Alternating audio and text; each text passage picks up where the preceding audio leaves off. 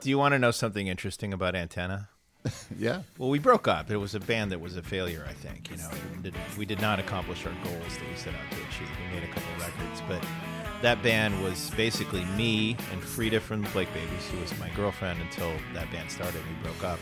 And then her love interest following me, which is a guy named Jake, who was the bass player. So they were the couple. Oh. And that was okay. That was okay because we were ready to be broken up. I had to be broken up by then. And, met my wife fairly soon after. But each of the three of us went on to get some kind of advanced degree. And, we were all college dropouts. And once the band was done, we all went back to college. So Jake is a tenured professor of cultural studies at Northwestern. Frida is she's a creative writing instructor and administrator at Northwestern. Of course, I went to law school. So yeah, you're a lawyer I think now. Wow, look at you guys. That's an unusual outcome for a failure of a band. Yeah, it definitely is. But see, kids, that's something to think about. You could live your dreams for a while, do all that wild, and then go back to school. Maybe we can all have a second act. That's right, or third act. Yeah, right. Look out! The lever! Get away from that lever! You'll blow us all to atoms!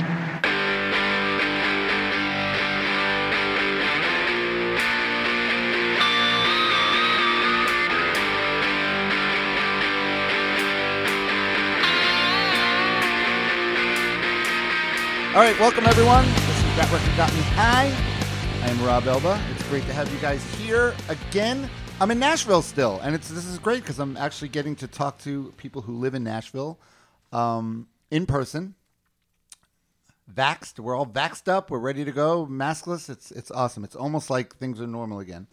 And I'm welcoming to the show a very special guest, Mr. John Strom. Strom, is that how you pronounce the name? Yeah, you got it right. That's great. Well done. All right. How you doing, John? Doing really well, thank you. I wrote on my sheet, musician, singer, lawyer. But you co-founded Blake Babies. You were like original Blake Babies and Antenna. And did you play drums and guitar at different times for the Lemonheads? Right. My music career is complicated for this reason. I was originally the drummer in the Lemonheads. That was when it was a punk band in Boston. I saw that, yeah. Playing Boston basement parties, stuff like that. And we played together for about a year and a half, and I played on part of the album titled Lick, and I played on the album Creator. Down the road, around the hill, past the dust and railroad tracks, where the dog was whisper, she is gone. Where the wire runs unseen, faded leaves the rust of And then I later joined the band, basically as the touring guitar player. Right. And around the beginning of 94, and I did that until the beginning of 98. So I did all the touring, but I did very little recording in that phase.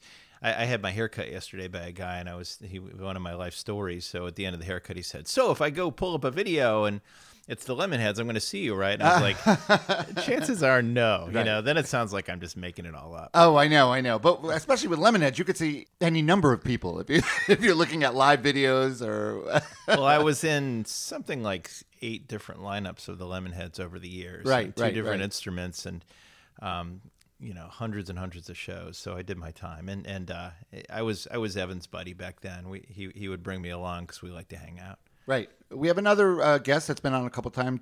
Todd Phillips also played drums like in later Lemonheads iterations. I'm a little. I love Todd. He's my friend. Go ahead. I will say that I'm a little annoyed. We can throw shade at Todd. Go ahead. No, this is not shade at Todd. I'm a little annoyed about the fact that the Lemonheads, up until about 98, when they first broke up, there was maybe like a dozen people in the band. Right. But since Evan started it up again in the mid 2000s, he's probably had another 20 people playing in the Lemonheads. Right. Some of whom are my good friends, and I think he's diluted the value of having been a Lemonhead. So he should have just called it Evan Dando from then on. That's my strong opinion as an ex-Lemonhead. Right. Okay. All right. That's that's because I was in the band in 1987. Right, right. So that deserves some kind of props. Yeah. And Blake Babies, I was in every iteration. It was basically Juliana Hatfield, Frida, and me. Right. A couple support people on the way. And then I went to law school, became a music lawyer. For the last 3 years, I've not been practicing law because I'm president of Rounder Records. That was it. You're now the president of Rounder Records and living in Nashville. So how long have you been living here in Nashville? I moved here 10 years ago. Oh, okay. So you're a Nashvilleian. I don't know. I mean, everyone here is a transplant. You occasionally meet somebody who's a native. Right, I know some artists who grew up here in the music community, which is amazing.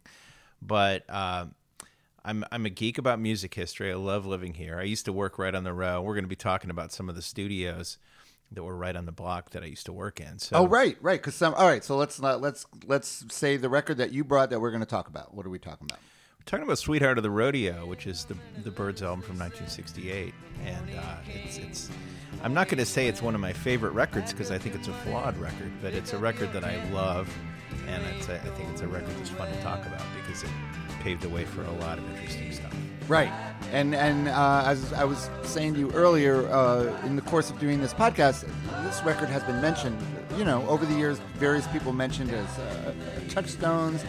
But I never dug into it until now, and it's if someone's just a fan of the Byrds and knows their hits, whatever, they're going to say, "Wow, this is," because this is basically a country record, right? A country rock, but it was like one of the first country rock records. I don't personally consider it country rock. You don't? What do you consider it? I consider it a country record. Okay, I consider it I think it's sort of a tribute to country music. That makes more sense to me. Actually, because it just seemed well. All right. So first of all, you're a young guy. You're too young to know when this came out in 1968. So when did you discover this record? Actually, there's an interesting story here because my father is a big music fan. He's not a musician. He's an English professor, but he loves music and he had and has a great album collection. And when I was a little guy, I was interested in music right away. Right. My favorite artist when I was tiny, when I was 2 or 3 years old, was Glenn Campbell because I used to watch the Glenn Campbell Good Time Hour. Oh, right. Which, by the way, featured John Hartford, who we'll also talk about. So I loved music, and I particularly loved country music. And there was a lot of country music in our house. My dad he's a guy from Chicago, educated in the East Coast, got his doctorate in Berkeley. He's not a country guy, but he loves country music. And he especially loved this record because he was a Dylan fan. He was a folkie. Oh, wow. He loved the idea of sort of elevated country music, and I think this is one that really spoke to him. And it opened the door for a lot of other stuff he loved, like the Nitty Gritty Dirt Bands or the Circle B Unbroken record, which I think there's a direct connection between that record and this one, and The Band was another big favorite of his. But there's certain records from that era that are so much in my DNA, and I heard this record a lot, and I was fascinated with the cover. I'm wearing the T-shirt from their yes, he is. 50th anniversary tour. One of the guests, we have that a lot. Guests come wearing the shirt of the record they're talking. Extra points for that. But it's this beautiful illustration of it's a rodeo poster from probably the 30s, I guess. And just a beautiful, striking image. And, if you're a little kid, you're into cowboys. So I was just fascinated with that. So I spent a lot of time looking at that cover. Right.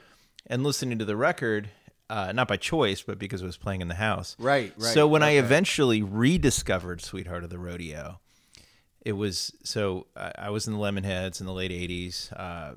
Evan Dando, my friend and collaborator, fell in love with Graham Parsons. And until he said, "Oh, if you heard this guy, you got to hear Graham Parsons. It's amazing." So that was around the time he was covering Brass Buttons, which is on the Lemonheads' Lovey album, right, which is one of Graham's solo songs.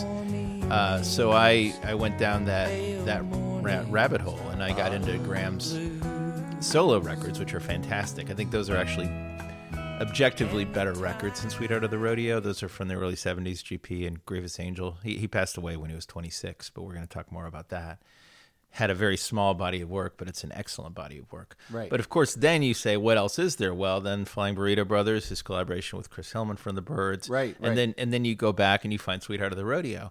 As soon as I dropped the needle on that record, and I knew that it was one of my dad's collection, it's like, oh, I know this music. It was in your DNA. You knew the record, yeah. Absolutely. And, hearing Hickory Wind, hearing Graham's voice, it's like, oh, okay. That's why this music. That's why I'm connecting with this music in such a huge way. Right.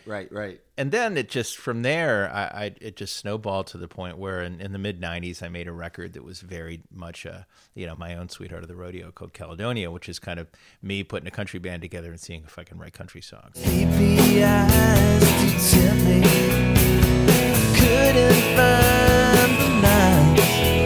I just stared out open windows, the highway signs. Mobile to Montgomery, held on to me so tight. Took from Birmingham to Nashville to see the light. I'll linger on without you, with you either way. We can fuss and fight and talk all night, but I can't make you stay. Because I was obsessed with that thread of music. Right. And particularly with Graham. I must have listened to the CD with GP and Grievous Angel, several thousand times, just daily for years. Right. I used to warm up vocals by singing along to it. So this is music that's really special to me. But the foundation, I think, is very deep there. Yeah. So your dad, that's interesting. Do you think, was your dad just a fan of this type of music, country music, and discovered that record? Or was he a Byrds fan already?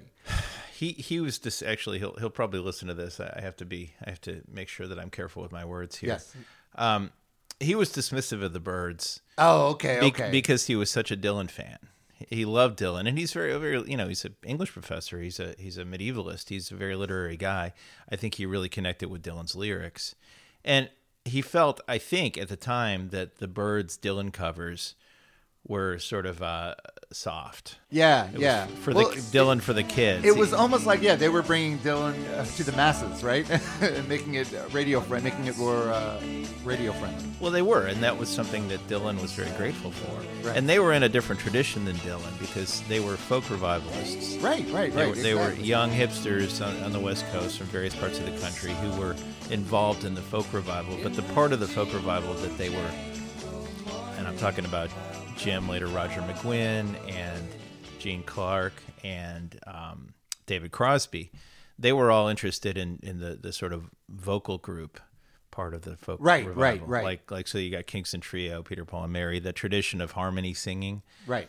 And Gene Clark was a songwriter when they got together, but he was a fledgling songwriter. They didn't really have material. So, they had this brilliant idea of taking a Dylan song, in this case it was Mr. Tambourine Man, and doing one of these vocal arrangements, which is the same thing that Peter, Paul, and Mary did with Blowin' in the Wind, right? Right. And they had a big hit with it, but I think that whole part of the folk revival is something that my dad wrote off. He was more interested in the Harry Smith, 78s from the 30s, right. Carter Family, the sort of down and dirty kind of folk revival, and considered Dylan to be in that tradition and everything else to be in a kind of a lightweight, more sort of easy listening tradition. He has strong opinions about this. So I think he was really blown away by Sweetheart of the Rodeo because he probably, he like me, probably like you, reads record reviews, probably read about it somewhere. It's like, oh, interesting. They made a country record. Let's hear this. Right.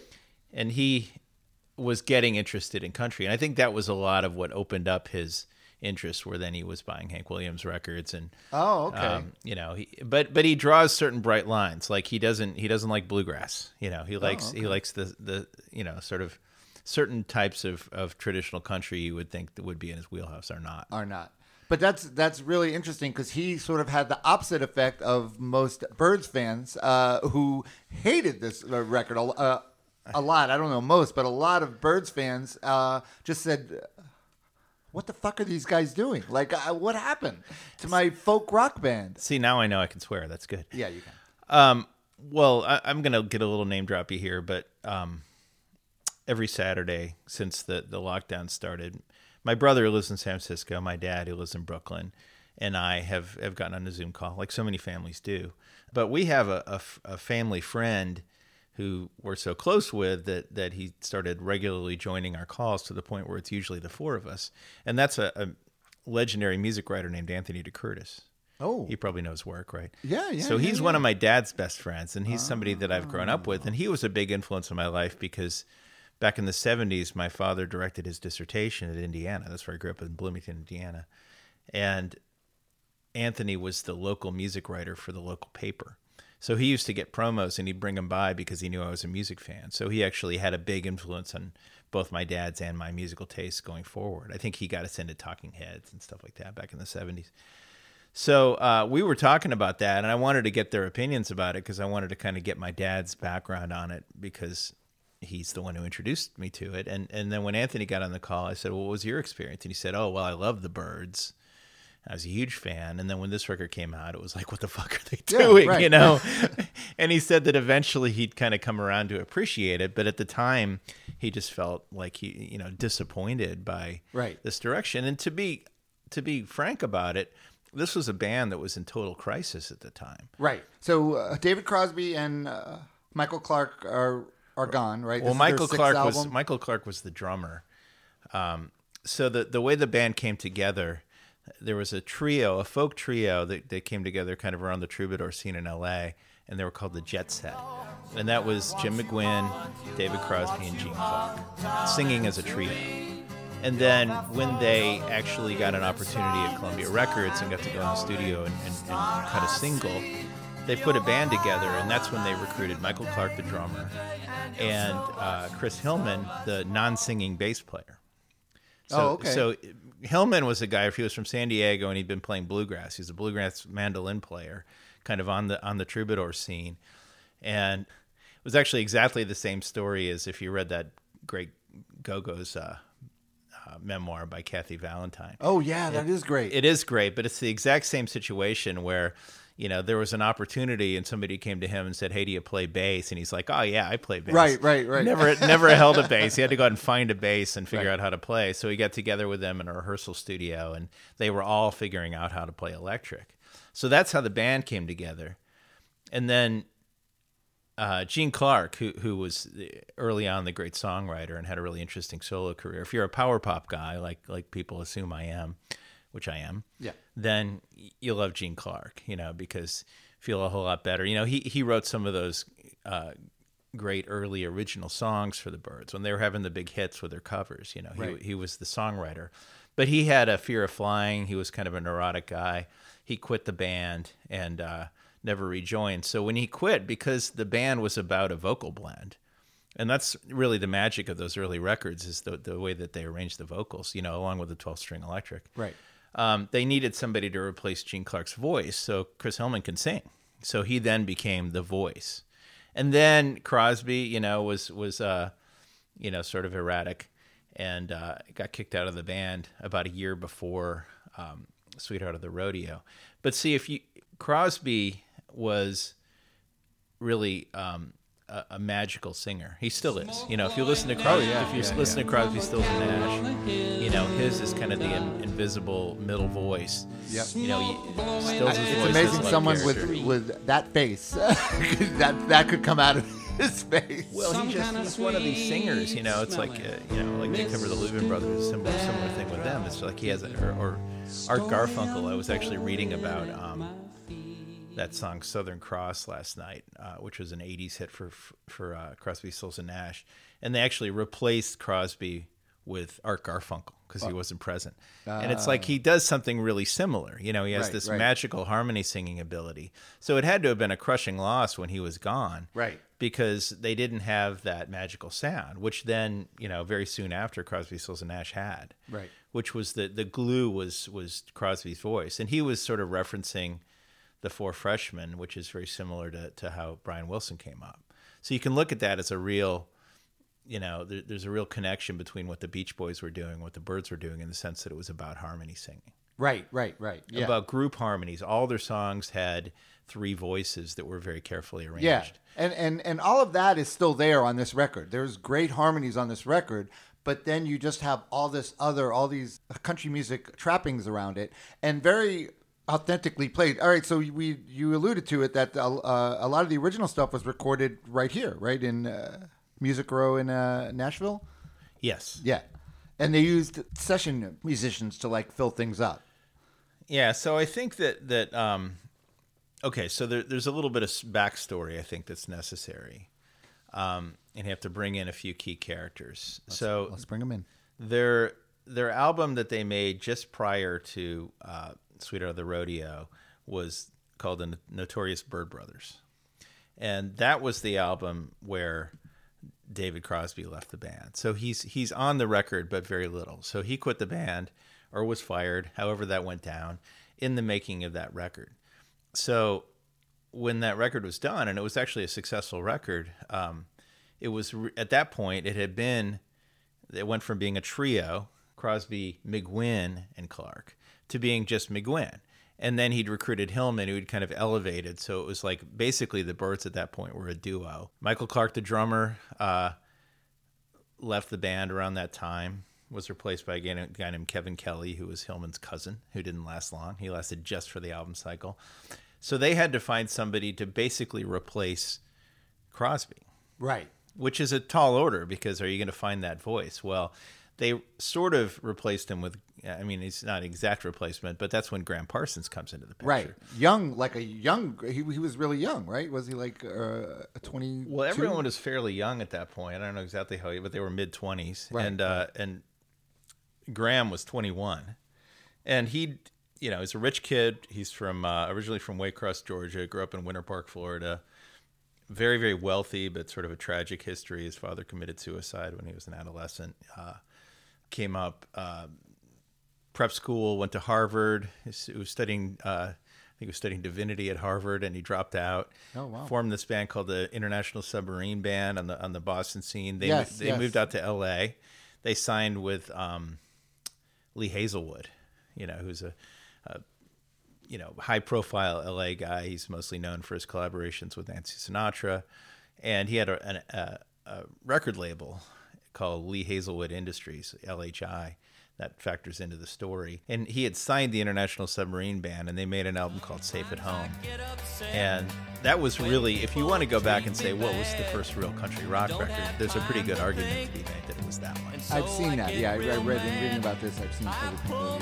And clearly the Byrds guys were lit up by this, because, originally Graham tried out and was hired as a piano player. Graham is not a particularly good piano player. Right. If you listen closely to Hickory Wind on Sweetheart, you can hear some of Graham's piano playing, and it's not great. There's some clams in there. Well, it's just, he's kind of got this Floyd Kramer thing that he does, but it's always a little sloppy. I mean, he's an incredible musician, but right. That's not his strong suit, as being a piano player, compared to Earl Poole Ball, who's the guy who plays in this record, who's amazing. Yeah, well, yeah, all the guys they got playing on this record are amazing. You could tell these are top-notch players. No question. So Graham came in as the piano player, sort of took over, and McGuinn had been chasing this concept for their next record that he was going to do the entire history of 20th century music. Right, I saw that. from like banjo music up to electronic experimentation. He wanted it to be a double album, kind of his opus. Yeah. And of course Graham didn't want any part of that. No, that sounds like something that would be even more of a flop than this record ended up. So what ended up happening, I think, is that Graham really came in, and I think they were probably grateful for it, because they were flailing a little bit. And like, okay, he very quickly was elevated to be not only he wasn't literally a member of the band, because he was still, a guy, was getting on salary. He didn't have equity in the band. Right. But they gave him a big seat at the table creatively. So when they went into the studio, and when they went into Columbia Studio A in Nashville in early 1968, he sang at least half the songs. And then there was a sort of correction when they went into post-production, because Graham had pulled some shit. Basically, when they went on tour, between the time they recorded the record and it came out, Graham refused to go on a South Africa tour. Quit the day before the tour. He was in London. He'd met Keith Richards and Mick Jagger, and he wanted to hang out with the Stones. So he quit the band. So then when they got done with that tour and they were doing post-production, a lot of his vocals were removed and replaced. I saw that. That's like crazy. That's so crazy to me. Well, if you think about it, so we can talk about this in a more granular way, but my opinion is that Sweetheart of the Rodeo could have been a great record. And it is a very good record. but there's they made some creative choices in post production that I think hurt the record, and I think all of that was an effort. I don't know if it could have been because they were pissed off at Graham because he left the band. It could have been because Lee Hazelwood was covering and threatening legal action because he had Graham under contract. Right. Or it could have been because McGuinn and Hillman, who were the literally the Byrds at that point, had a kind of a panic, and they're like, "What are we doing? We got to make this more Byrdsy. We got to have right. have this sound more like the Byrds, or else we just got a Graham Parsons album." But see, since I'm such a Graham Parsons fan, I'm a fan of the Byrds and of Graham Parsons, but Graham has one of those voices that I think is really special. I think it really carries a whole lot of sort of emotional weight. The way that he can sing a song. Yeah. And so the result was, they kind of compromised a little bit. I think they harmed some of the songs. Oh, the other really key player I should talk about here is Clarence White. So Clarence White is a guitar player. He was a bluegrass picker from the West Coast, had a band called the Kentucky Colonels, and he is widely considered to be one of the most influential bluegrass flat pickers of all time. Oh, okay. So if you're familiar with Tony Rice, who's considered, I think, by many people to be the greatest flat picker, of modern times, he was directly influenced by Clarence White. He was like a bluegrass lead guitarist. Right. All right. So that crazy, like in the Christian life and everything, that picking that crazy guitar stuff you hear is him. So yeah, he had a little transition. He left the Kentucky Colonels. He bought a Telecaster. He was inspired by James Burton, who was Ricky Nelson's guitar player, later played with Elvis, who was the lead player on all those Graham Parsons solo records. Incredible guitarist. And he learned how to play the Telecaster. He actually invented something along with Gene Parsons, who was a guy who later joined the Byrds, called the B-Bender. Oh, do you know about the B-Bender? It's a device you put on a Telecaster to make it sound more like a pedal steel, where you can kind of like move it with your hip and it bends a whole step. Yeah. So he is an incredibly skilled and influential acoustic and electric guitar player. And the incredible lead guitar playing you hear throughout this record is all him. And he had been in the Byrds. He hadn't been in the Byrds. He was a session player on the Byrds going back 2 albums. So like the song Time Between, which was a Chris Hillman song, if you listen to that one, you can clearly hear Clarence White. And he became a major member of the Byrds for their next phase, the kind of Ballad of Easy Rider phase, into the 70s.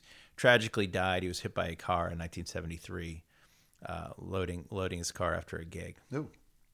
So he's incredibly important. So there's certain people that came with the deal, like J.D. Manis is the steel player from the West Coast that they brought with them. Right.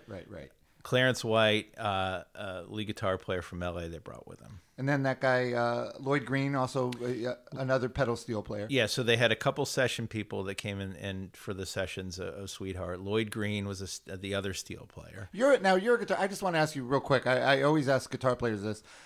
You've seen people play pedal steel? Have you ever tried playing that? Because it looks, when I see that, I don't understand what's going. I don't understand how it works with the knees and with that. It looks very intricate and impossible. I've monkeyed around with the steel before. Yeah, it's a real discipline. It is, right? Yeah. I used to play with this guy Dennis Scoville in Bloomington, Indiana. I had a band back in the 90s called Hello Strangers. It was the one that made that record that I told you about, Caledonia. And Dennis was the steel player I played with. And, sweet guy, sadly passed away maybe a decade ago or something like that. But he used to say, steel's a lonely instrument. Yeah. He's like, you can't talk about it. I know. There's actually a guy, Bob Los in South Florida, that has a studio, and he's a pedal steel player, and he plays with a lot of people. But yeah, he's kind of like this loner guy, and you watch him play that, and it's like a scientist, on this thing. I've sat down on it for, I've probably spent a total of 5 or 6 hours of my life sitting at a steel trying to figure stuff out. And I can figure out how to play little licks, I can figure out but they're tuned weird. They're tuned because it's usually, like for Western swing and sort of more jazzy, harmonic,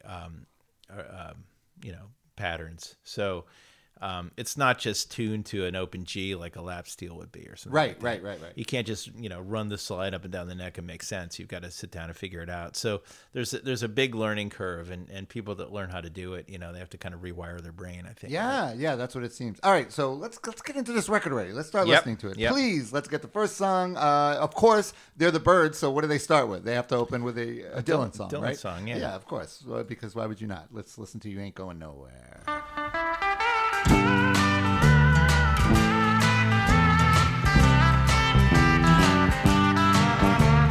Cloud so swift, rain won't lift, gate won't close, railings froze.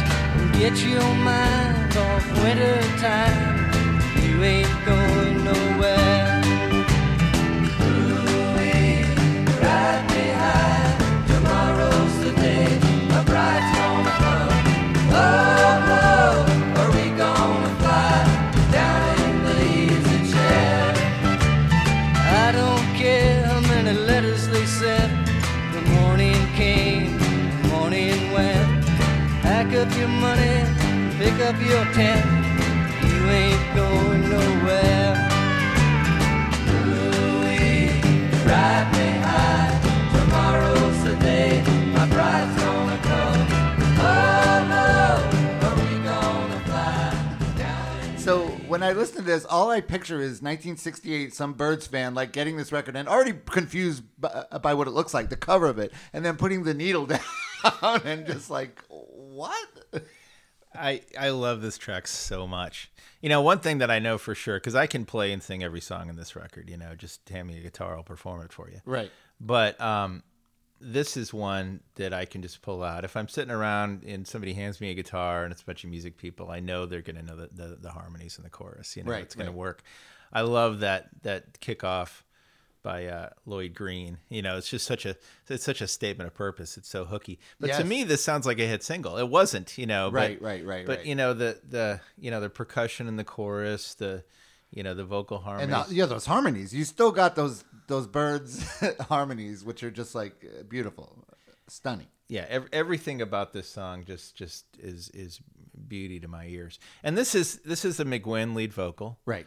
And he's not singing this with an approach that's that different from lead vocals that he would have sung on earlier tracks. So I think that my guess is the way that they sequence this record, because it's bookended by Dylan songs. Yes. And I think that it was probably for familiarity. It's because they didn't want it to be too much of a blow. It's kind of like, how Revolver by the Beatles ends with Tomorrow Never Knows. Like, imagine if that was the first track. Oh, right. It's like Yeah. It's like too much too soon. It's like, what the fuck am I listening to? Right. So I think that the hookiest thing in this song to me is the steel. Is the kickoff. Yeah. That's the thing that I think really defines it. And Lloyd Green, I think, is really, and J.D. Manis, but I think really Lloyd is MVP on this record. It's like what he brings to it is amazing. And at the show that they did at the Ryman, the one where I got the shirt. And I mentioned to you, and I should mention to the listeners as well, that I have a relationship with Chris Hillman because he signed a Rounder, which is the label I run. He's an artist on our label. That's right. Which is incredibly cool and fun. To get to have that kind of relationship with one of my yeah, heroes. it But must be. So we got the red carpet at that show. But there's a young fella. He's probably not too young. He's probably 40, but he's young to me. I hope he's not that. I hope he's not way younger than that, because I feel like a jerk. Yeah, that'd be bad. North of 30, guy named Chris Scruggs, who's a local musician who plays in Marty Stewart's Fabulous Superlatives.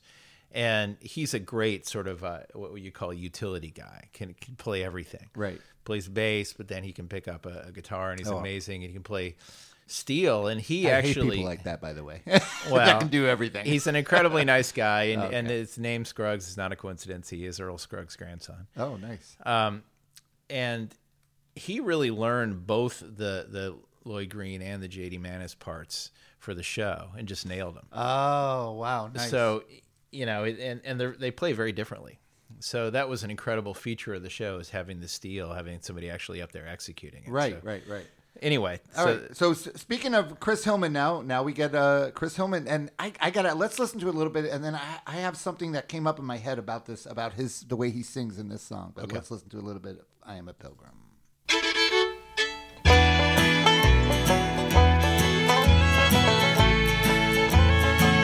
I am a pilgrim and a stranger, traveling through this wearisome land. I've got a home in that yonder city, good Lord, and it's not made by hand.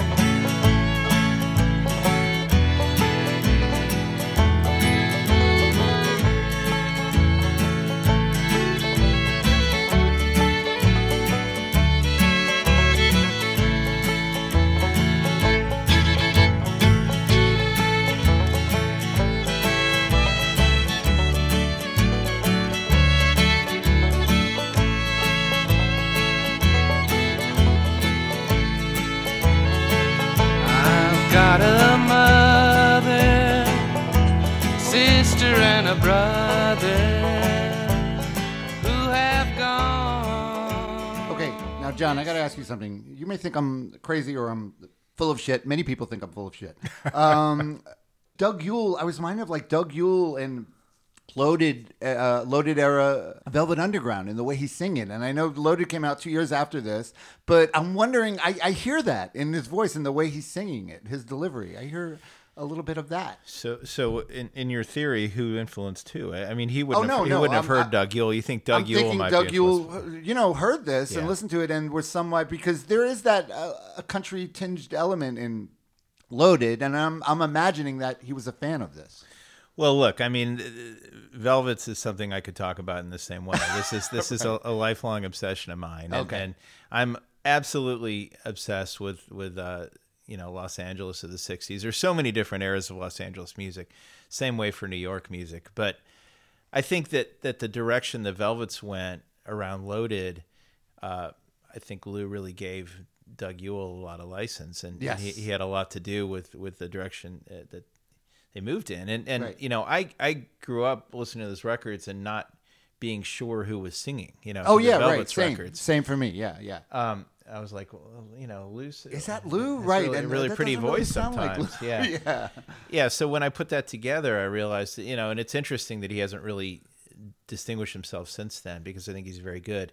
But I think it's almost certain that Doug Yule would have heard this. Right. And there just wasn't a lot of, there wasn't the kind of volume of music you have now. I know. Yeah. And would somebody like that have heard the Byrds? Would Lou have heard the Byrds? Of course. Of course. Right. Exactly. Yeah. So I think that's very likely. Now, the thing that's interesting here, I think, is you bring in another very, very heavyweight contributor to this album, which is John Hartford. He's playing fiddle here, but the fiddle is so key to the authenticity. Yes. And I think that maybe somebody who's listening can clear this up, but I always understood that was McGuinn on banjo. Now in Pretty Boy Floyd, which we'll listen to later, that's John Hartford playing practically everything. Oh, right. But when McGuinn was talking about this on stage at the Ryman show that I saw, he was talking about John Hartford, and he said, I was trying to play banjo in this, and Hartford said, give me that. Yeah. You might want to let me do this, Right. And it's a little sloppy, but it's a great part. But, the feel that John Hartford plays with. Now, John Hartford is a guy from St. Louis. He was actually an artist on Rounder, too. He was on Rounder and Flying Fish. But he had a huge moment right around this time, because he wrote the song Gentle on My Mind, which was a huge hit for Glenn Campbell. Right. And John Hartford released that in '67, and then Glenn Campbell re-released it. He recovered it in '67 and had a big hit with it in '68. So right around the time John Hartford would have been playing on this, he would have been, kind of becoming a household name because of that song. Right. But he's also a really, really legit bluegrass musician, and he brings that feel to it. And Hillman, we know, really cut his teeth in music playing that kind of, with that sound. He's a bluegrass mandolin player, so it's very natural for him. Okay. But I think this would have been the moment that's kind of jarring for the Byrds fan, because this really sounds like country music. Oh, yeah. There's no kind of like fiddle, with that fiddle going through it and the banjo, This is only country rock to the extent that, I guess McGuinn's playing rhythm guitar. I mean, there's no rock to this. It's a country track. So, but I love it. Also, this is a song that was it's a traditional song, a spiritual that was made famous by Merle Travis, who's one of the legendary guitarists and fathers of modern country music. He played this song on that Nitty Gritty Dirt Band Will the Circle Be Unbroken album, and did a very sort of this. Do you know what Travis picking is? You're a guitar player, so he has a sort of. I do not know. It's if you're a finger picker, there's sort of a standard pattern called Travis picking, which is something that Merle Travis really invented. Oh, okay. And so there's a version of this on Will the Circle Be Unbroken that's Merle Travis really doing what he does, and it's much jazzier. Oh, okay. But this is them. Like, this is not a Merle Travis version because he's just strumming the acoustic guitar. He's not doing that fancy picking, but the banjo's kind of carrying that. But I love this track. All right, and now we get one. This is interesting because this, to me, like, I like that you said you thought that this was more of a tribute to country record, because this song, the way McGuinn's singing it, obviously a little tongue in cheek, his delivery of it, right? I'm going to talk about that after we listen to it, because I have very, very strong opinions. Okay, about all right, let's listen to it a little song. bit of The Christian Life.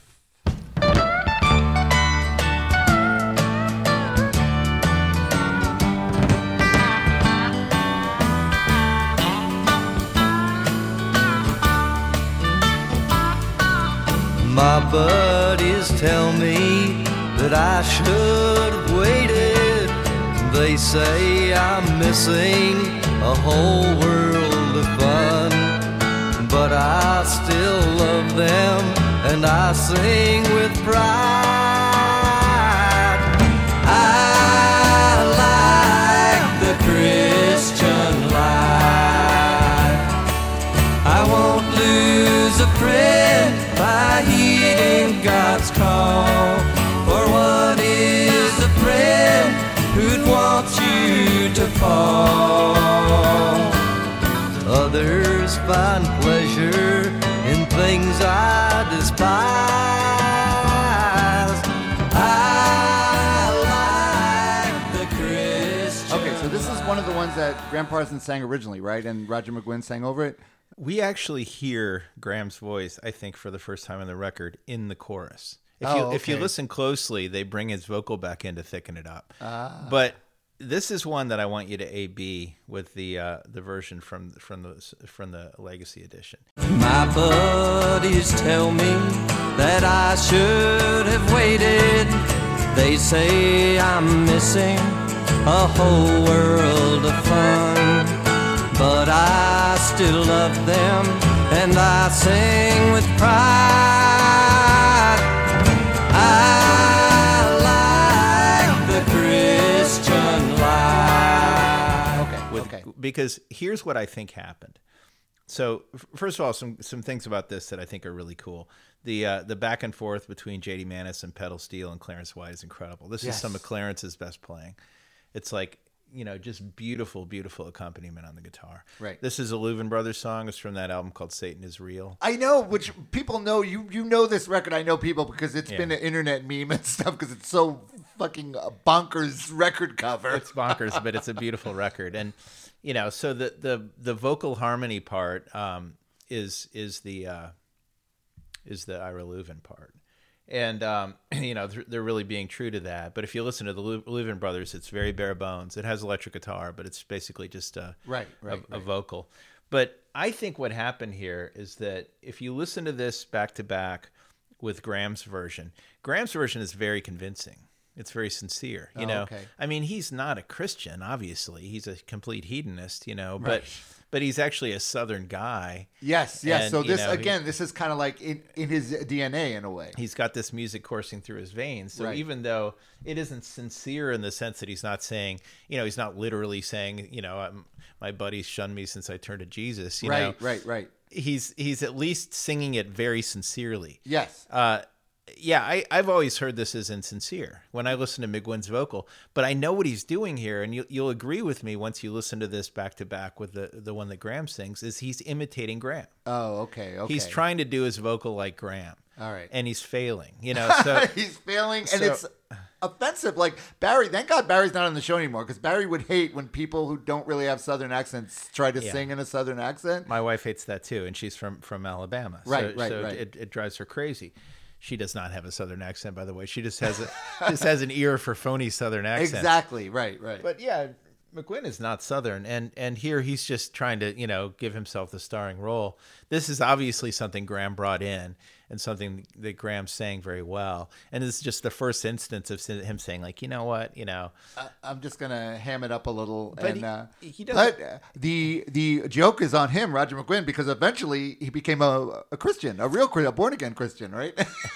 as did Hillman. They're both very devout. Right. The joke's on him. But I love. I mean, there are other examples of Graham and Emmylou covering Louvin Brothers songs. Oh, okay. Later in his career, he's had several great Louvin Brothers covers. Right. But this is one that Graham just nails. Yeah. So if I'm sequencing this record, I'm taking that this version straight out of the sequence, and I'm putting Graham's version. There's one that's called the original master that with Graham's vocal in it. That's so much better. And that would be one of my favorite tracks on the record. The one with McGuinn just sounds phony to me. It does. All right, so now we get a great. This is a great song. So originally like a Stax soul, more like a soul song, right? This is William Bell. Yeah, William Bell had a 6 or 7 years ago, kind of had a comeback, and I saw him perform at a venue here in Nashville. Oh, and nice! Still a great voice, Yes, it's a soul song. Now, there's something I should talk about leading into this, which is that Graham, he didn't quite have this concept together yet, but he introduced this concept about a year later when he and Hillman launched the Flying Burrito Brothers of Cosmic American Music. Yes, I saw that. His whole thing, which is kind of like the roots of what we now call Americana, was bringing together all these genres in a way that became a singular American music, and that definitely included soul music, R&B music. Right. Because he, on that record, he covers "Dark End of the Street," he covers "Do Right Woman." He's doing these Dan Penn songs. He's doing sort of his cosmic American versions of these Stax and other soul songs. So this is one where, again, this should be Graham's vocal. I like what they do with this better because they kind of birdsify it, right? Yes, right. And I think it's actually a really nice track. It's always this been one really of my works. favorite tracks. I think. Yeah, I'm not sure. I would be kind of on the fence as to whether or not to drop in Graham's vocal instead of this, because I like them both. But I think this is like really the first recorded example of that cosmic American music concept, right, as it applies to R&B. All right, so let's listen to a little bit of "You Don't Miss Your Water."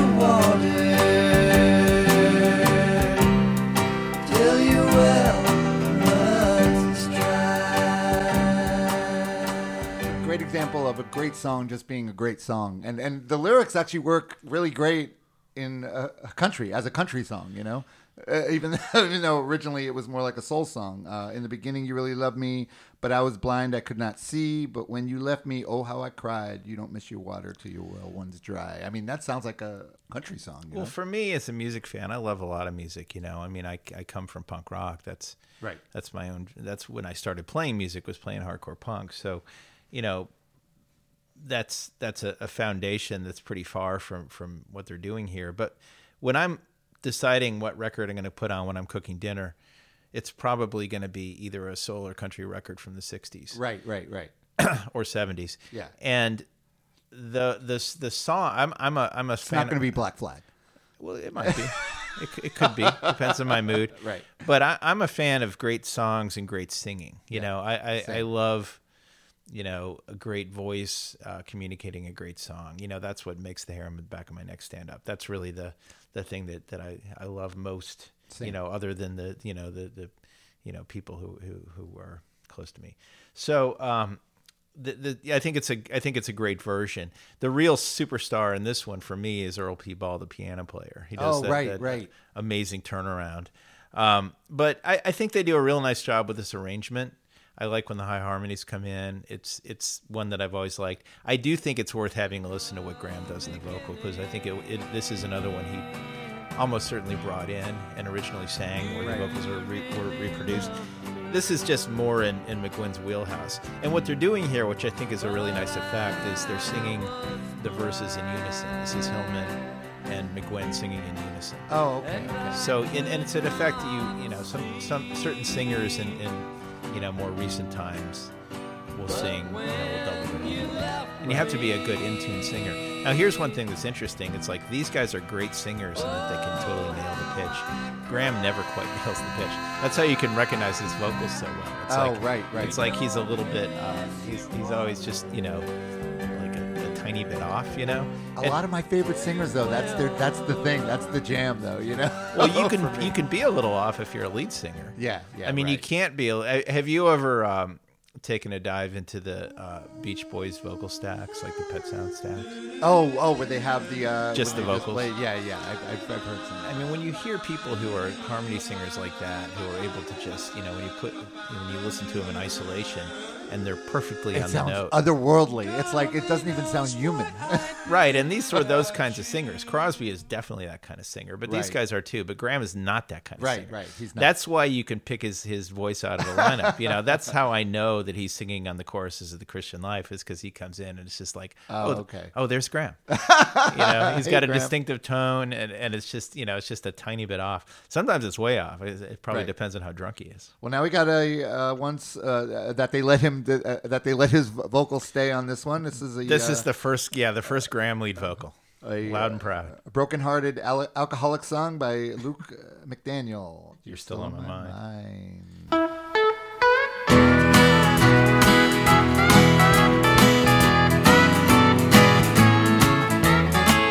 The jukebox is playing a honky-tonk song.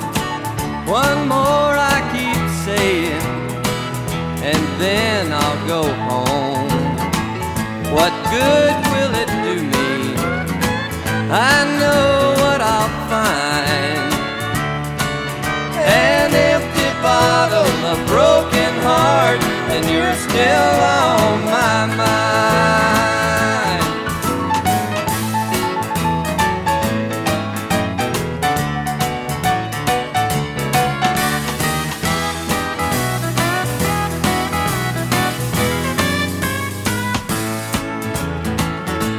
People are dancing and having so here again, the extra musicians, those hired hands. I mean, those guys, the piano and the steel, the pedal steel on this one is just like top notch. Yeah, and these are both West Coast guys. These are not Nashville session guys. Right. These are guys that actually came out with them, because J.D. Manis is somebody that they actually tried to hire to be a permanent member of the band, the steel player.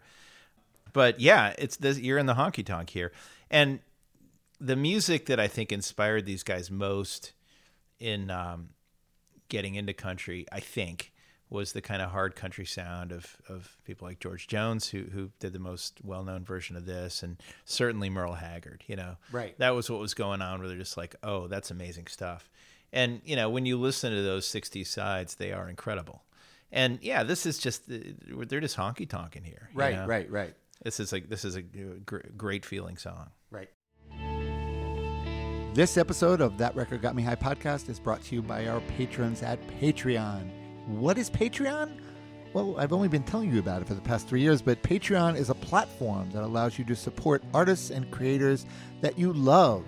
How do you become a patron? Well, I also mentioned this too. You go to patreon.com/TRGMH, or just go to patreon.com and search for That Record Got Me High podcast and become a patron of the show. It's fun. Well, I don't know how fun it is really, but it really helps out, and we appreciate you, and we have special patron curated episodes, and we send out newsletters, and it is fun. I'm just going to go on record as saying it's kind of fun. Go to patreon.com/TRGMH and become a patron today.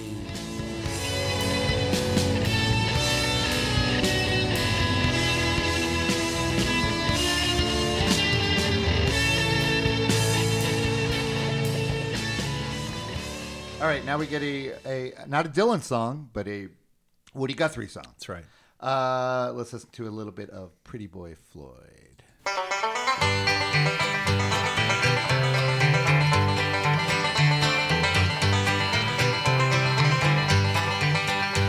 Well, gather round me, children, a story I will tell about Pretty Boy Floyd, the outlaw. Oklahoma knew him well. It was in the town of Shawnee on a Saturday afternoon. His wife beside him in a wagon, as into town they rode.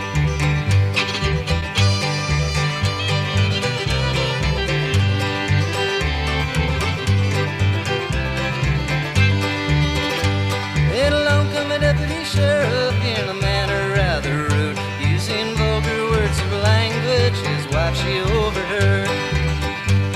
Then Pretty Boy grabbed the log chain, the deputy grabbed a gun, and in the fight that followed, he laid that deputy down.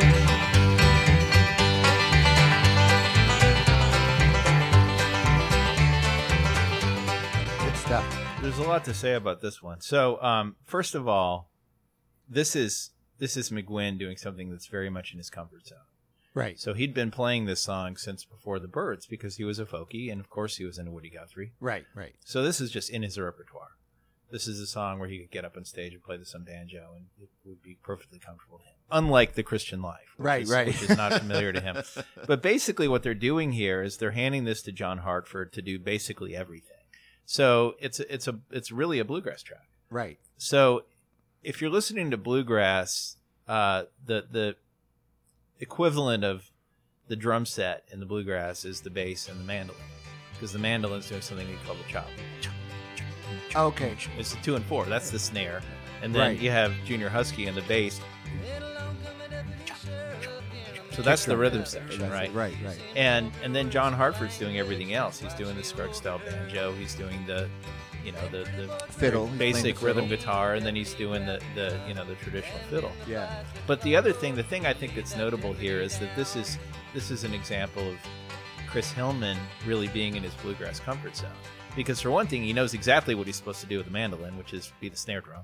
Right. And he does that through 90% of the song. But then when he actually takes a solo at the end, it's really good. Yeah. So you had John Hartford taking these amazing solos. I mean, they're perfect.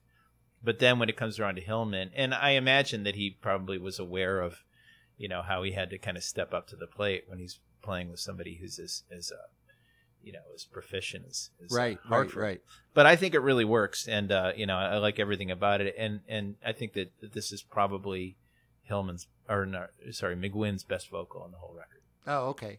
And it's just it's very cool to me to think of you as a little kid getting to listen to this. I feel like if my dad listened to this, I would like this as a kid. I would really enjoy this, but I never got it because my parents listened to horrible music when I was little.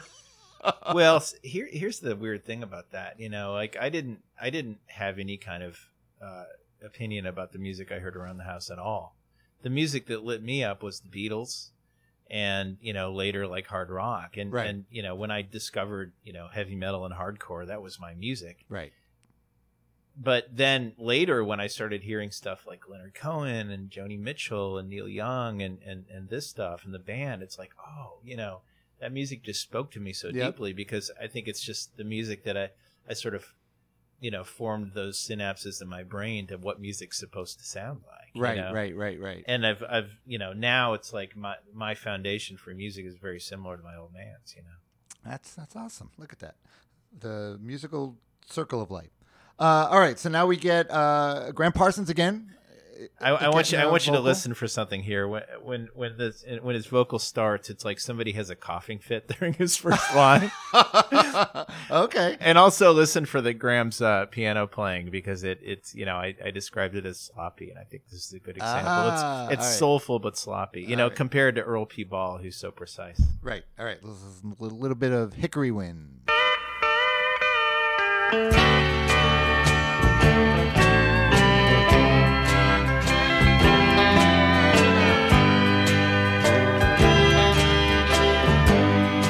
In South Carolina, there are many tall pines. I remember the oak tree that we used to climb. But now when I'm lonesome, I always pretend that I'm getting the feel of Hickory Wind. I think that high harmony is I was going to ask you that. Who is that? Because I was looking in the credits to see if there was a female backup singer. I think it's McGuinn singing falsetto. Ah. So I think you've got Hillman in there and McGuinn singing along with him. And Yeah. I think he's singing a falsetto. That's funny. That's You what knew he- exactly what I was going to ask.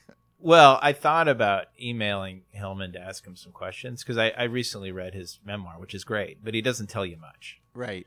You get some of the sense of how the band came together and its evolution, and a lot about the Burrito Brothers, but he doesn't get into that kind of granular detail. But when they played this song on stage, McGuinn sang that part. Oh, okay. And I think that's so. This is, for me, this is one of the best Graham Parsons songs that he never quite got a perfect recording of, because he recorded this song again on his final solo album, Grievous Angel, but it's a strange recording because he does this and he does Cash in the Barrelhead, which is another Louvin Brothers song, as if it were a live recording, but it's actually a bogus live recording where they kind of they piped in an audience. I'm not sure why they did that, but it's a beautiful vocal with him singing this with Emmylou, where she's doing that part, which is perfect. Right. And if he would have known Emmylou and called her in for this one, it would have been great. But I think that this is a good version. I just think he never quite nailed it, but it's definitely his. Okay. For me, it might be his signature song. Now, let me ask you, do you blame this record for the Eagles? Well, I love the Eagles. I was wondering. A lot of people, so many people shit on the Eagles, and I have no problem with the Eagles. Actually, there's a lot of nitpicky problems you can find with them. But I thought the first records I ever bought with my own money was Hotel California. Well, so there's a direct line. You can draw a straight line between this and the Eagles, because Bernie Ledden was the sort of utility guy who was replaced by Joe Walsh in the Eagles. Right. Played on the first few albums. He was a member of the post-Graham Parsons Flying Burrito Brothers with Chris Hillman. Oh, okay. So he was on that scene. So did those guys know this music? Oh, hell yes, they please, knew it. yes, Yeah. they did. I mean, they were kind of opportunists, and showed up and got involved in a scene that was already, really coming together in the late '60s. But yeah, and I've talked to J.D. Souther, who's was one of my law clients. I get to know him pretty well. Who's wrote a lot of those Eagles hits. He wrote New Kid in Town. He wrote Best of My Love, just a bunch of those songs. And he's a guy who lives in Nashville now. And yeah, I mean, I've talked to him about this record. I've talked to him about Graham. It's like, yes, absolutely. Right. Yeah. This was a very, very direct influence on that. Yeah. But I love great singing and I love great songs, and I think there's so many great Eagles songs. And Agreed. You can quibble about the quality across their entire catalog and this and that, but I think just as great singers and writers, I'm a fan. Agreed. All right, so this is another one. So this song, written by Graham Parsons. So did he originally sing this one, and then McGuinn and Hillman redid the vocals? Yeah, and you can definitely hear his vocal in here. Okay, and I think that this is one that probably came out better than it would have been if he'd sang it. I mean, if you listen to this A Bead with the one that he sang the lead vocal on, it's not a particularly good vocal, the one that's on the CD. Oh, okay. But I think that this one came out really well, and this is another great Lloyd Green steel part. Oh, right, and another great Clarence White thing. And this is just more of that kind of classic Byrds vocal arrangement. And it's more of kind of a rock and roll song. So this is, I used to cover this in a band. It was super fun to play. Wilco does a great version of this. Oh, nice. All right, let's listen to 100 Years From Now.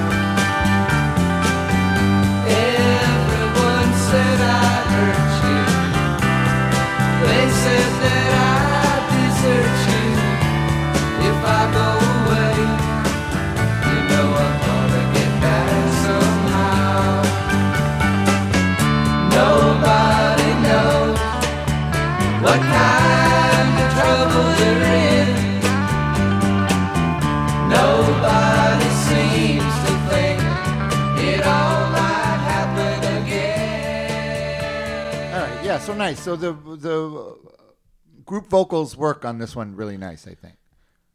Yeah, they do, and you can clearly hear Graham in there. Okay. Like especially in the Nobody Knows What Kind of Trouble They're In, you can definitely pick out his voice. Right. So this is one where they just again, did I invent this word? I'm sure not. They birdsified it. They right. they did a sort of a group vocal around it. They just sort of they backed it off a bit. But the thing that I love the most about this track, which is present in several of these tracks, is I mean, does Lloyd Green know how to kick off a song? It's like right. It's like his intro licks are so beautiful. Yeah, they are. All right, so now we get a Cindy Walker song sung by Hillman, Chris Hillman. This is one that I never really connected with actually until recently, until I've been listening to it in the last week or so. Oh, okay. I mean, I always liked it fine, but I like it a lot more. It was fun to go find the original Gene Autry version and listen to that. Right, Gene Autry from the film of the same name. So this is if they used to call it country western music, this is definitely western music. Right. All right, let's listen to Blue Canadian Rockies.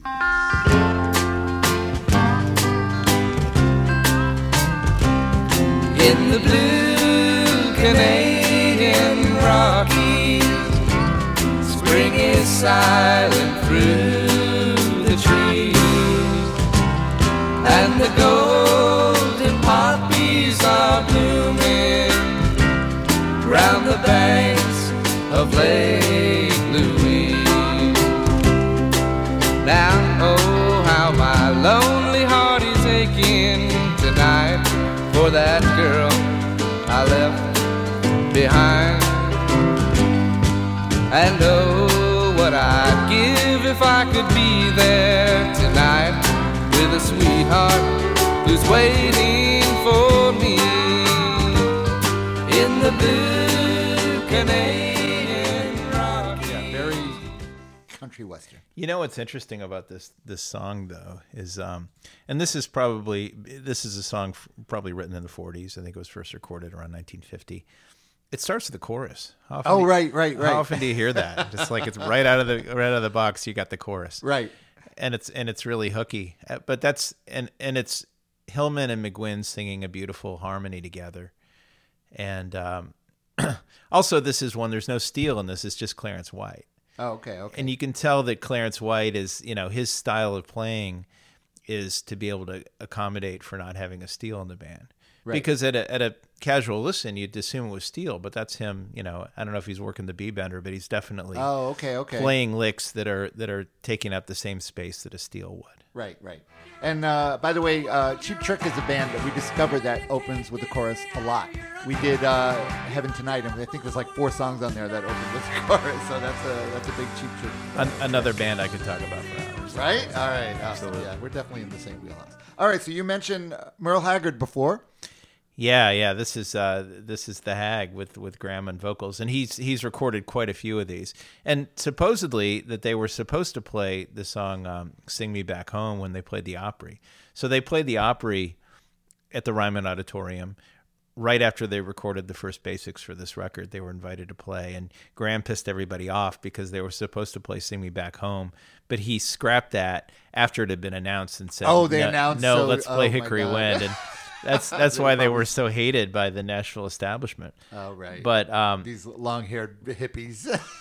Yeah, Merle was just such a huge, I think, inspiration to Graham. I think just his foundational. So he's very comfortable singing Merle Haggard songs. All right, let's listen to a little bit of Life in Prison.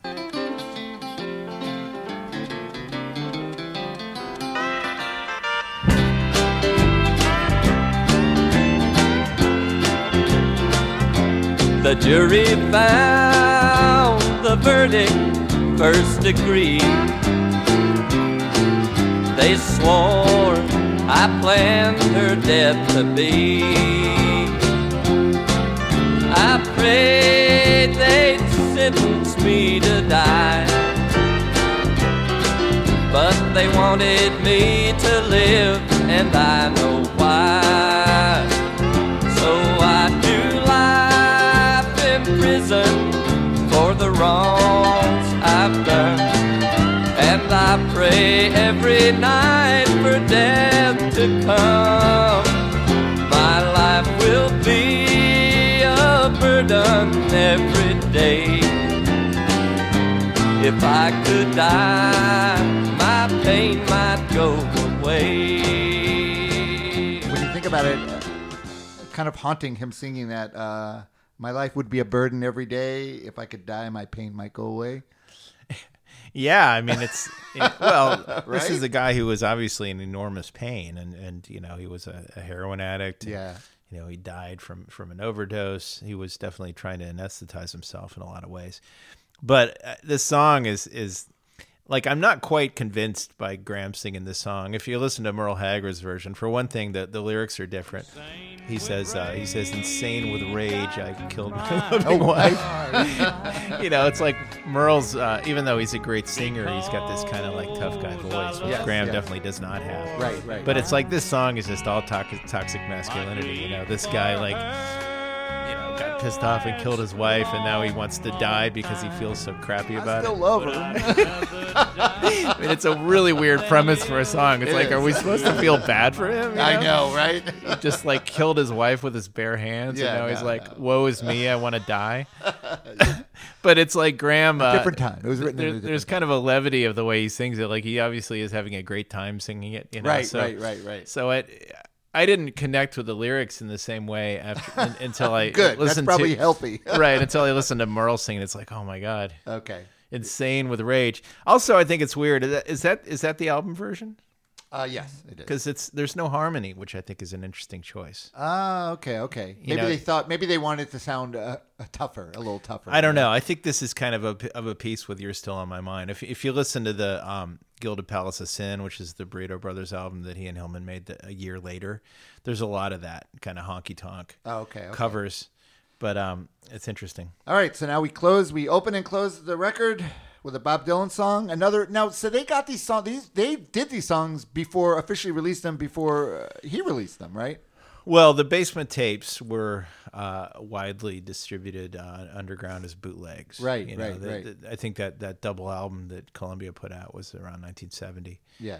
The Basement Tapes, but there's a lot of Dylan bootlegs that were circulating. But yeah, they had a relationship with Albert Grossman, and he was sending him stuff to consider for the record. So I think both You Ain't Going Nowhere and Nothing Was Delivered were songs that he demoed or whatever in the basement with the band. Right. And this one is, I think it's an interesting place to end because this is the most kind of rock and roll and the most consistent with the Byrds. Like, there's a Lloyd Greensteel in here, which I love. And, Graham's apparently playing piano and organ on this. But this is, if they made a record where every track was approached like this, then it would be a much softer blow, transition. Yeah. But, they're opening a lot of doors for where they would go from there. They became very sort of experimental after this. But, this to me is more similar to kind of where they were going with 8 Miles High and that kind of sound. Right. It's got more psychedelia, but I love it. Nothing was delivered.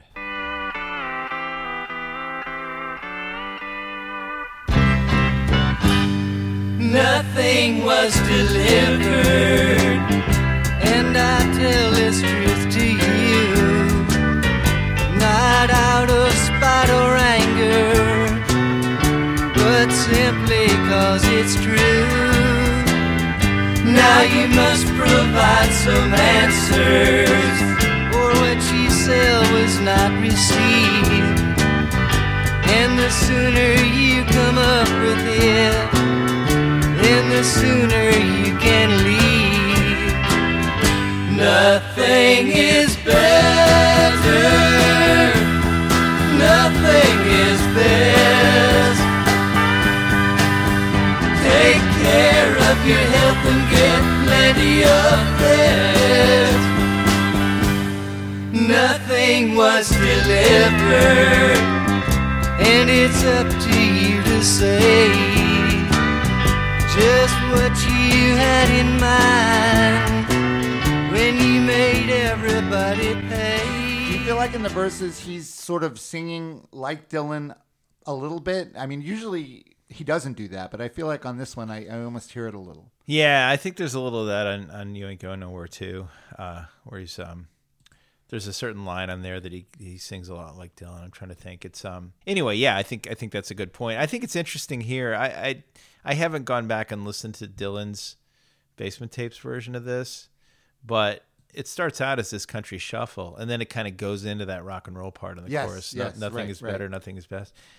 That's country rock. I think you could really say like this track is a prime example of country rock. The reason I say that this isn't a country rock record is because so much of it is just straight country. Right. Country That's played true. by That's rock true. players, with some country players. It's a unique animal at this time. Yeah, it is. And it's amazing how it's grown so much in stature from when it first came out, which it's hard to, you can't find any good reviews of it originally when it came out. Well, nobody knew what to make of it. And I think that's the real risk of being a creative art forward musician is, if you're following your muse like that, if you're going where your inspiration is taking you, then you run the risk of alienating your audience. Yeah. And they certainly ran a gigantic risk of alienating their audience here by making this move, because there wasn't a lot of precedent for it. Right. If you're saying the precedent for it was Graham and the International Submarine Band, well, nobody fucking heard that record. Exactly, yeah. That wasn't something everyone was talking about. That was completely underground. And here's one thing that's a really interesting exercise, though, to think about where they were coming from. So Hillman was pushing the Byrds towards country several years before this, and actually on the I think of their second album, Turn Turn Turn, there's a version of Satisfied Mind. Yeah. So this is a hit from the 50s. Porter Wagner was best known for it, but a number of people cut it. And the Byrds do a version of Satisfied Mind on Turn Turn Turn, which is not really a country version. And I remember that was my first introduction to that song, was hearing that in that Byrds record. Right. Because you want to know how I got into the Byrds was, and this tells you more about my own warped musical history, but the way that I really got into the Byrds was because I got that Husker Du 8 Miles High single. Oh, okay. Which I love, and that Awesome. one's Great. worth a revisit for sure. Yes. But I heard that, and that made me want to go hear the original, so I started buying Byrds records. Nice. And I bought the album Turn Turn Turn, which is an earlier one, from '65. and I really liked the lyrics in that song, Satisfied Mind. And I had to trace back from there to figure out that it was an old country song. Right. But here's the connection. So that was sort of the first moment where the Byrds started to go country, was Hillman bringing in Satisfied Mind. And the International Submarine album, Save It Home, also has a version of Satisfied Mind sung by Graham. Oh, okay. And it's really interesting to A-B those, to listen to one and then the other, because their approaches are so different. And Graham's approach is really just like doing Porter Wagner, you know? Right. But the Byrds' approach was to do a kind of a folk arrangement of it. So, you know, those influences are coming together here and kind of clashing in a way. Right. Well, John, this was awesome. I think you were the perfect person. Other people have mentioned doing this record, but you were the perfect person. And I feel like you could have done 4 hours in that. Yes, be fair, but you know, I told you I had a lot to say about it. No, it was great, and I think we actually worked out really good with timing because you're a very busy man. So, Rounder Records, what's going on with Rounder Records? What's exciting? Something exciting you want to share with people, or you want to turn people on to? Oh, I mean, things are going great at Rounder Records. We're having an amazing year right now. That's great. That's great to hear. Well, people are just stuck at home. They have to listen to shit, right? Well, you know, I've got a new album coming up soon by this artist Billy Strings, who's a sort of a, you know, evolved bluegrass artist who a lot of people love these days, and just released a new album or sort of an album or EP. It's like a suite by Sarah Jarosz called The Blue Heron Suite, which is a really beautiful record. Some artists that I'm really proud of at the label: Rustin Kelly, Katie Pruitt, The Warren Treaty. You know, we've got a lot of great stuff, and got some big releases later in the year that we haven't announced yet that I'm really excited about. So I'm not going to blab about it. All right. Just in case they haven't been announced by the time you actually air this, but. You know, it's. I got my job at Rounder at age 50, and I feel like that's when I caught my break. You know, I tried to get a job at Rounder when I lived in Boston back in my early 20s, and they wouldn't hire me for the loading dock. Oh, really? Wow, look at you. So I feel like coming in as president of the label is great, but it's, you know, what an incredible opportunity to, you know, to be able to develop artists and you know, work with incredible music. It's a 50-year-old label. It's, you know, had some incredible releases in the past, as you know. So. Yeah. I'm loving what I'm getting to do. Well, that's great. I mean, you're clearly someone that loves music, and you're the right kind of guy that should be the president of a label. I mean, that should be who is the president of a label. I'm a lifer. Yeah. Well, yeah. And if anybody, you know, if I got anything wrong in this, you know, I hope that we inspires get stuff wrong all the time. I hope that inspires some discussion. You know. Yeah. I think there's so many great stories with this record, like with all great records, you know. But right. It's so full of great stuff. Well, thanks again for coming on, and I definitely want to get you on again sometime because you clearly love music, and that's what this show's all about. People that love to just sit around and talk about getting music. to talk about music is always okay by me. It's great, right? All right, guys. So don't forget, on Instagram and Facebook, you can find us at That Record Got Me High. Also, that Facebook group Got Me High. That's really fun. You can check that out. Twitter, it's at TRGMH Podcast. And you could email me with anything you want to say. You got questions. You want to say, what the fuck did you say? That was so wrong. That was so stupid. It's trgmh33@gmail.com. And don't forget, if you guys want to help support the show, you can go to patreon.com/TRGMH and become a patron. John, thanks again for doing this. I hope you had a good time. My pleasure. All right, see you guys next week.